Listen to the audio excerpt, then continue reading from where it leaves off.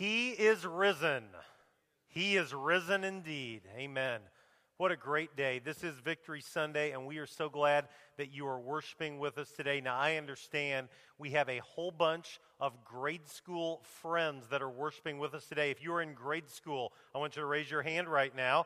Hopefully, you were given a very special bulletin program so that you can be active during our service today as well. And on the back, there is actually a fill-in-the-blank word search that is our sermon outline. And if you fill that out and take it back to Miss Cassandra and Miss Allison, they are going to have a prize for you at the end of the service today. I know that when we gather on Easter Sunday, we have people that come on Easter Sunday that are here every Sunday. And we have people that come on Easter Sunday services that are here occasionally. And we have people that come on Easter Sunday, and maybe you're only here on Easter Sunday or a couple times a year. And I want you to know we are glad that all of you are here today. I want to speak to the members and regular attenders for just a moment about an exciting opportunity that you have. Cody, our student minister, is working with our junior high students to take them next weekend to an awesome spiritual life development event called Believe, and we're inviting you to take a stake, and you can find out more information about that in your bulletin. Cody's going to be in the back following our service today. Again, if you're a visitor and you're here today as a guest, do not feel obligated whatsoever, but if you are a regular around here, we want to invite you to participate in that. I love the video that Samuel put together that showed the different phrases that Jesus said while he was on the cross. We are almost finished with a sermon study entitled Crosswords, looking at the words of Jesus on the cross. And next week we're going to wrap it up. Adam's going to preach and share Jesus' words. Today you'll be with me in paradise. But today we're going to consider what the Apostle John says are the very last words that Jesus uttered on the cross. So we're going to do some Good Friday, and we're going to do some Easter Sunday, and we're going to talk about what it all means. I have a confession to make, and if you know me, this will not surprise you at all. But for all of my life, I have loved sports. When I was a kid, I really loved sports, and this was before there was an ESPN, much less an ESPN 2, 3, 4, 5, 360, any of that stuff. And so I really had to scramble to watch sports on the television. And I remember you had the baseball game of the week, and you could occasionally catch Illini basketball on Channel 3. That's back when they were good, and they actually won games, and you wanted to watch them. But my favorite sporting event of all was the ABC Wide World of Sports. Does anybody remember ABC's Wide World of Sports? I loved it because they showed the sports that maybe we didn't think a lot about or we didn't know a lot about. They showed auto racing, they showed horse racing, they showed boxing, they showed all of the Olympic sports, and I would love more than anything else, not even the actual events, but the 60-second introduction that would take place every week. And they would talk about the thrill of victory and the agony of defeat. And I loved when they talk about the thrill of victory. One year, it'd be some guy from Germany or France or Italy, and he'd be kicking the game-winning goal to win the World Cup. And I would find myself as a 7-year-old, 8-year-old in my backyard pretending that I was that German or I was that Italian and I had scored the game-winning goal. And sometimes they would show boxing, and they'd show that mean uppercut and someone, the knees buckling and going down, and I'd get my little sister, and I'd say, stand right there. And I didn't really I wanted to a couple times, but I didn't really do that. But one thing I never wanted to play out was the agony of defeat. Does anybody here remember the visual for the agony of defeat? Remember? It was the ski jumper, right? And he was ready to go, and everything's going great, and he's almost down to the bottom, and something goes wrong, and he starts to slide, and the next thing you know, he's tumbling and stumbling and bumbling, and he's crashing into things, and that was the agony of defeat. His name is Vinko Bogota. And he was an incredible Yugoslavian ski jumper. And what's really interesting about the infamous moment of his crash and burn as he's trying to jump, he had actually had a personal best earlier that day. He'd set his personal all-time record. But all anyone remembers is his tumbling, stumbling, bumbling to the bottom and that agony of defeat. And I just remember thinking, I don't want to ever taste the agony of defeat. I want to taste that thrill of victory, but I don't want to taste the agony of defeat. I really believe that if we wanted to try to summarize what Easter weekend is all about, and I'm not just talking about Victory Sunday, Resurrection Sunday, but I'm talking about Thursday and the garden and the beatings and the whippings and Good Friday and 6 hours on the cross. Here's how I would describe the story of Easter weekend. It's the agony of victory. The agony of victory. We don't think of agony and victory being tied together. A year ago next weekend, I ran my first and only half marathon. And by the time I got to 13.1 miles and I was high-fiving some guy dressed up like Abe Lincoln, I made two commitments at that point. Number one, I would never, ever again put myself through that. But number two, I felt awful and great all at the same time. I felt the agony of victory. And when we consider Good Friday, when we consider Jesus on the cross, when we consider those awful, horrible 6 hours from 9 a.m. to 3 p.m., it's the story of the agony of victory. Let's look at the word of the Lord, John chapter 19. I invite you to turn there. If not, it's up on our screen, but we're going to begin reading with verse 28 of John 19. It says, "Later, knowing that all was now completed, and so that the scripture would be fulfilled, Jesus said, 'I am thirsty.'" And Adam tackled that a couple weeks ago as we journeyed through this study together. A jar of wine vinegar was there, so they soaked a sponge in it, put the sponge on a stalk of the hyssop plant, and lifted it to Jesus' lips. And when he had received the drink, he said, "It is finished."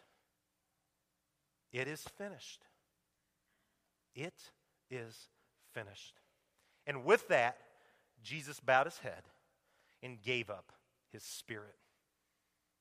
The death of Jesus, fully God, fully man, perfect in every way, the hope for mankind, died hanging on a tree. And his last words, according to John, "It is finished." And so this morning, I'm not going to preach for a long time, but I want us to consider what was finished. What was Jesus communicating when he shared those three simple words, "It is finished"? And number one is this: Jesus was communicating that his suffering was finished. I won't go into gruesome detail, but the crucifixion was awful. It was an awful spectacle. They took all your dignity. They nailed you to a tree. They hung you until you died. You died by suffocation. As you were being crucified, you had to push up in order to gain a breath. And after a while, you just didn't have the strength anymore. And so you died. A death of suffocation. Crucifixion. When Jesus musters the strength near 3 o'clock in the afternoon to say, "It is finished," he is saying his suffering was finished once and for all. Isaiah the prophet gives us a picture 700 years before Jesus was even born of what that will look like. He says, "He was pierced for our transgressions. He was crushed for our iniquities. The punishment that brought us peace was upon him, and by his wounds we are healed." And when Jesus says it is finished, the suffering is finished. The agony is finished.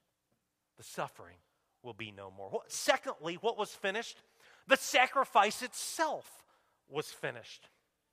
If you were to go back to what I consider the most difficult chapter in the entire Bible to read, it's not one of the chapters that deal about the death of Jesus, and that may seem surprising to you. I think the most difficult chapter in the whole Bible to read is Genesis chapter 3. Genesis chapter 3 is the reason Jesus had to go to the cross and die. And in Genesis chapter 3, man, everything's great as it begins. You're in the garden, and Adam and Eve, they're loving life, and everything is wonderful. If there's a word that I could wrap around it, it'd be that word utopia.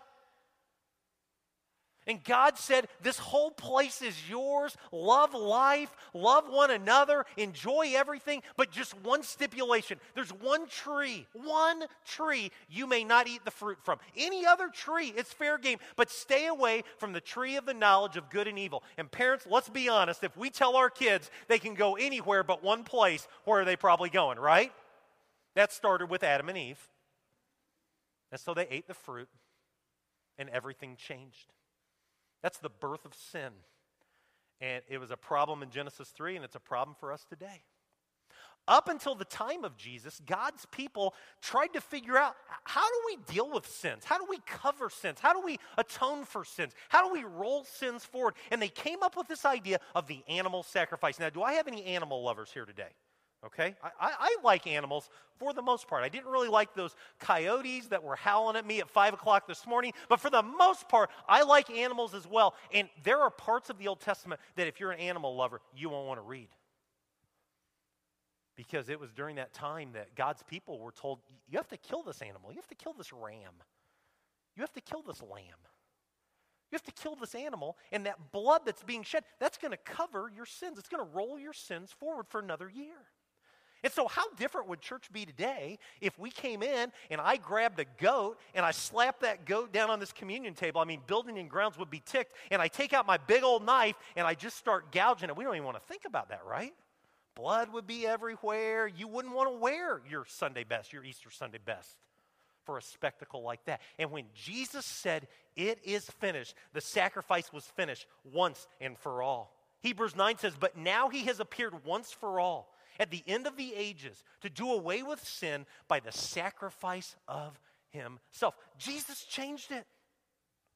And so we can come to church and the band can play and we can take communion and we can celebrate and we don't have to kill animals anymore. Jesus Christ became that one time for all time sacrifice because I'm a sinner, because you're a sinner. Sacrifice was finished. Number 3, what was finished? Satan was finished. Number 3, Satan was finished. At this point, I'm going to say something that may seem a little weird to some of you. You may even want to check my temperature afterwards. You're going to say, I'm not sure about all that. I believe that there is a supernatural battle being waged. I really do. And I believe that Satan wants nothing more than to tear me down and to tear you down and to divide and to cause dissension. I think without a doubt, that's Satan's game plan. And that's not a new battle. You know, from the very beginning, it's the serpent, Satan, that tricks Adam and Eve. Jesus, early in his life, Matthew 4, Luke 4, goes through temptation. Satan tries to trick him into sinning. But when Jesus died on that cross, when Jesus said, it is finished, and when he rose again on Victory Sunday, Satan was finished. And that's the awesome thing about being a follower of Jesus. Let me throw that in there. That when you're a follower of Jesus, we know how the story ends. We know that every day will be Victory Day for all of eternity if Jesus is Lord of your life. Colossians 1, Paul shares these words. He says, for he, God, has rescued us from the dominion of darkness and brought us into the kingdom of the Son he loves. Satan is finished. He's on borrowed time if you are a follower of Jesus. Number 4, what is finished? The power of sin was finished. Anybody here struggle with sin? Let's be honest. We all do, right? We all do. If you don't ever struggle with sin, we need to talk afterwards because we all struggle with sin. There are times in my life I feel a lot like the Apostle Paul. The Apostle Paul in Romans chapter 7 writes these words. Now, just a reminder, the Apostle Paul, greatest missionary the world has ever seen. The Apostle Paul wrote half of the New Testament. The Apostle Paul was the man. I mean, he had it going. And he writes in Romans chapter 7, the things I want to do, I don't do. The things I don't want to do, I do. And then he says, what a wretched man am I. And that, my friends, is the power of sin when it starts playing with your mind. It starts playing with your heart. Satan starts deceiving. You start believing the lies. You start saying, maybe I'm not very good. Maybe I am an awful person. Maybe I don't have any hope. Maybe there is nothing to live for. Those are lies of Satan intertwined with the power of sin. Paul in Romans chapter 8 says, there is therefore no condemnation for those are in Christ Jesus. Because when Jesus said it is finished, the power of sin was finished. Peter, late in his life, writes in 1 Peter 3, Christ died for sins once for all, the righteous for the unrighteous, to bring you. And that's not just a general statement. He's saying to bring you to God. He was put to death in the body, but made alive in the spirit. When Jesus said, it is finished, the power of sin was finished. Number 5, and finally this morning, when Jesus said, it is finished, doubt and despair were finished. This life can be really discouraging. This life can really stink. And I'll be honest, I could use words a lot stronger than that. I have used words a lot stronger than that, unfortunately. Because this world can be really discouraging. You know, we look around sometimes and we say, why are bad things happening to good people? Why do 18-year-old football stars who live for Jesus die a death of natural causes? We don't get it. We say, why do people that have lived for Jesus all their life get cancer? Why? Doesn't make sense. I've been around a lot of death, and I've been around a lot of funerals. That's kind of par for the course in ministry. But one recent death, it really slapped me right upside the head. It really kind of threw me into a funk. Marla and I have some really good friends, little village of Chestnut. Trisha found out she had cancer 5 years ago, and I mean, she loved the Lord. She was crazy in her love for Jesus. She was unashamed in her love for Jesus. And I just kept thinking, man, God is going to use her life. There's going to be a miracle. People are going to say, wow, look at her. And sitting at the Chinese restaurant in Lincoln, and the word came in that she had passed in late January. I rarely can't eat. Rarely can I not eat. I couldn't eat. Like a punch in the stomach. And it was 6 days until her funeral, and that whole time, I think looking back, I was kind of mad at God. I was kind of like, where's the miracle? Trisha? She's 47. What's going on? I don't get it. And yet that day, that Friday in January, late January, we gathered at the Assembly of God, and Tammy Wilson shared a testimony, other people shared testimonies, and it was truly a day of celebration. Were there tears? Absolutely. But there was so much joy. Because even though her life on earth had ended, even though she was not cured of her cancer, she was healed. And she's living with Jesus. And that's the power of it is finished. No matter how awful life gets, no matter how discouraging life can be, doubt and despair are no more if Jesus is Lord of your life. You know what we call that? We call that victory. Victory. The agony of victory. We sang a song during our first service, and I love this song. It's a hymn. We sing it sometimes second service. It's a song that helps me focus at times that I need to be focused and be a big picture Christian and not let the junk of this world get the best of me. And it's called Victory in Jesus. And we're going to put these words up on the screen here. We're going to try to do something. We're going to try to sing this song together, and I'm going to try to lead you in this song, and that's really dangerous because I am not a song leader, and there's no instruments that are going to be playing. But let's put those words up on the screen, and let's sing together Victory in Jesus.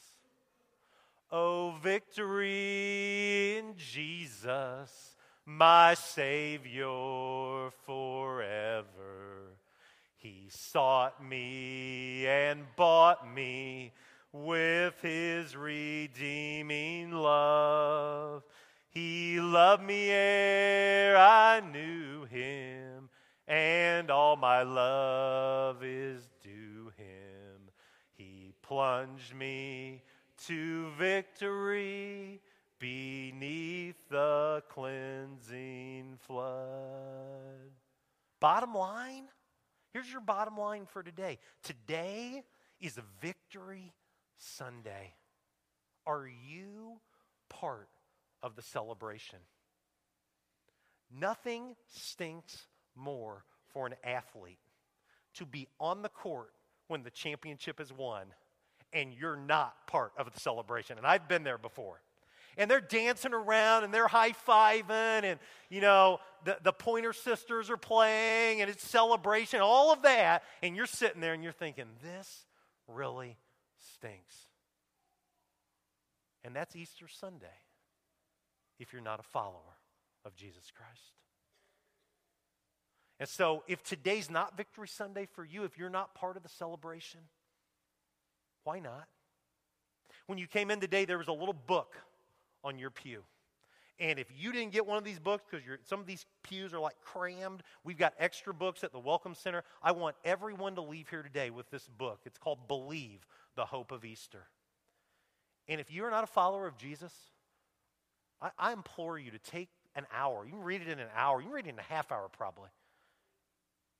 And read what Randy Frazee writes about the hope of Jesus, the hope of Easter. If you are a follower of Jesus, if Jesus is the Lord of your life, I want you to read it as well, but I don't want you to hang on to it.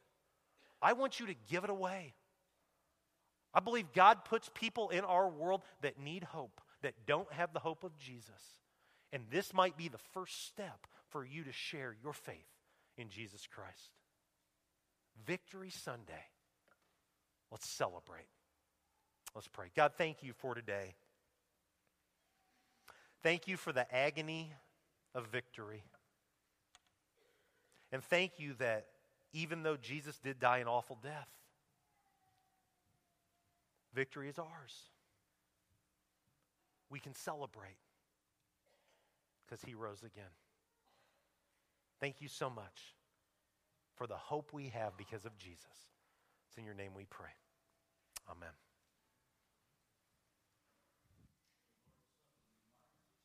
Be thankful for the free gift of God, eternal life.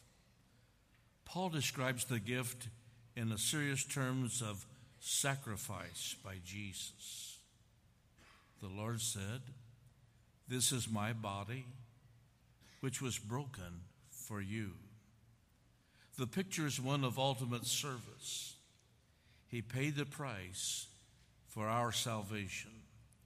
Paul invites us to remember that sacrifice, that suffering, and that service. Let's pray together. Father, in scriptures of old, the psalmist said in the 60th Psalm, "With God, we will gain the victory." Now, Father, we understand the victory that is ours through Jesus Christ, our Lord. Amen.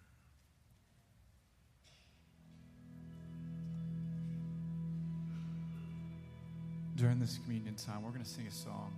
It's called For the Cross, and it tells the story of Jesus and how it is finished. So as we sing this, I would encourage you just to reflect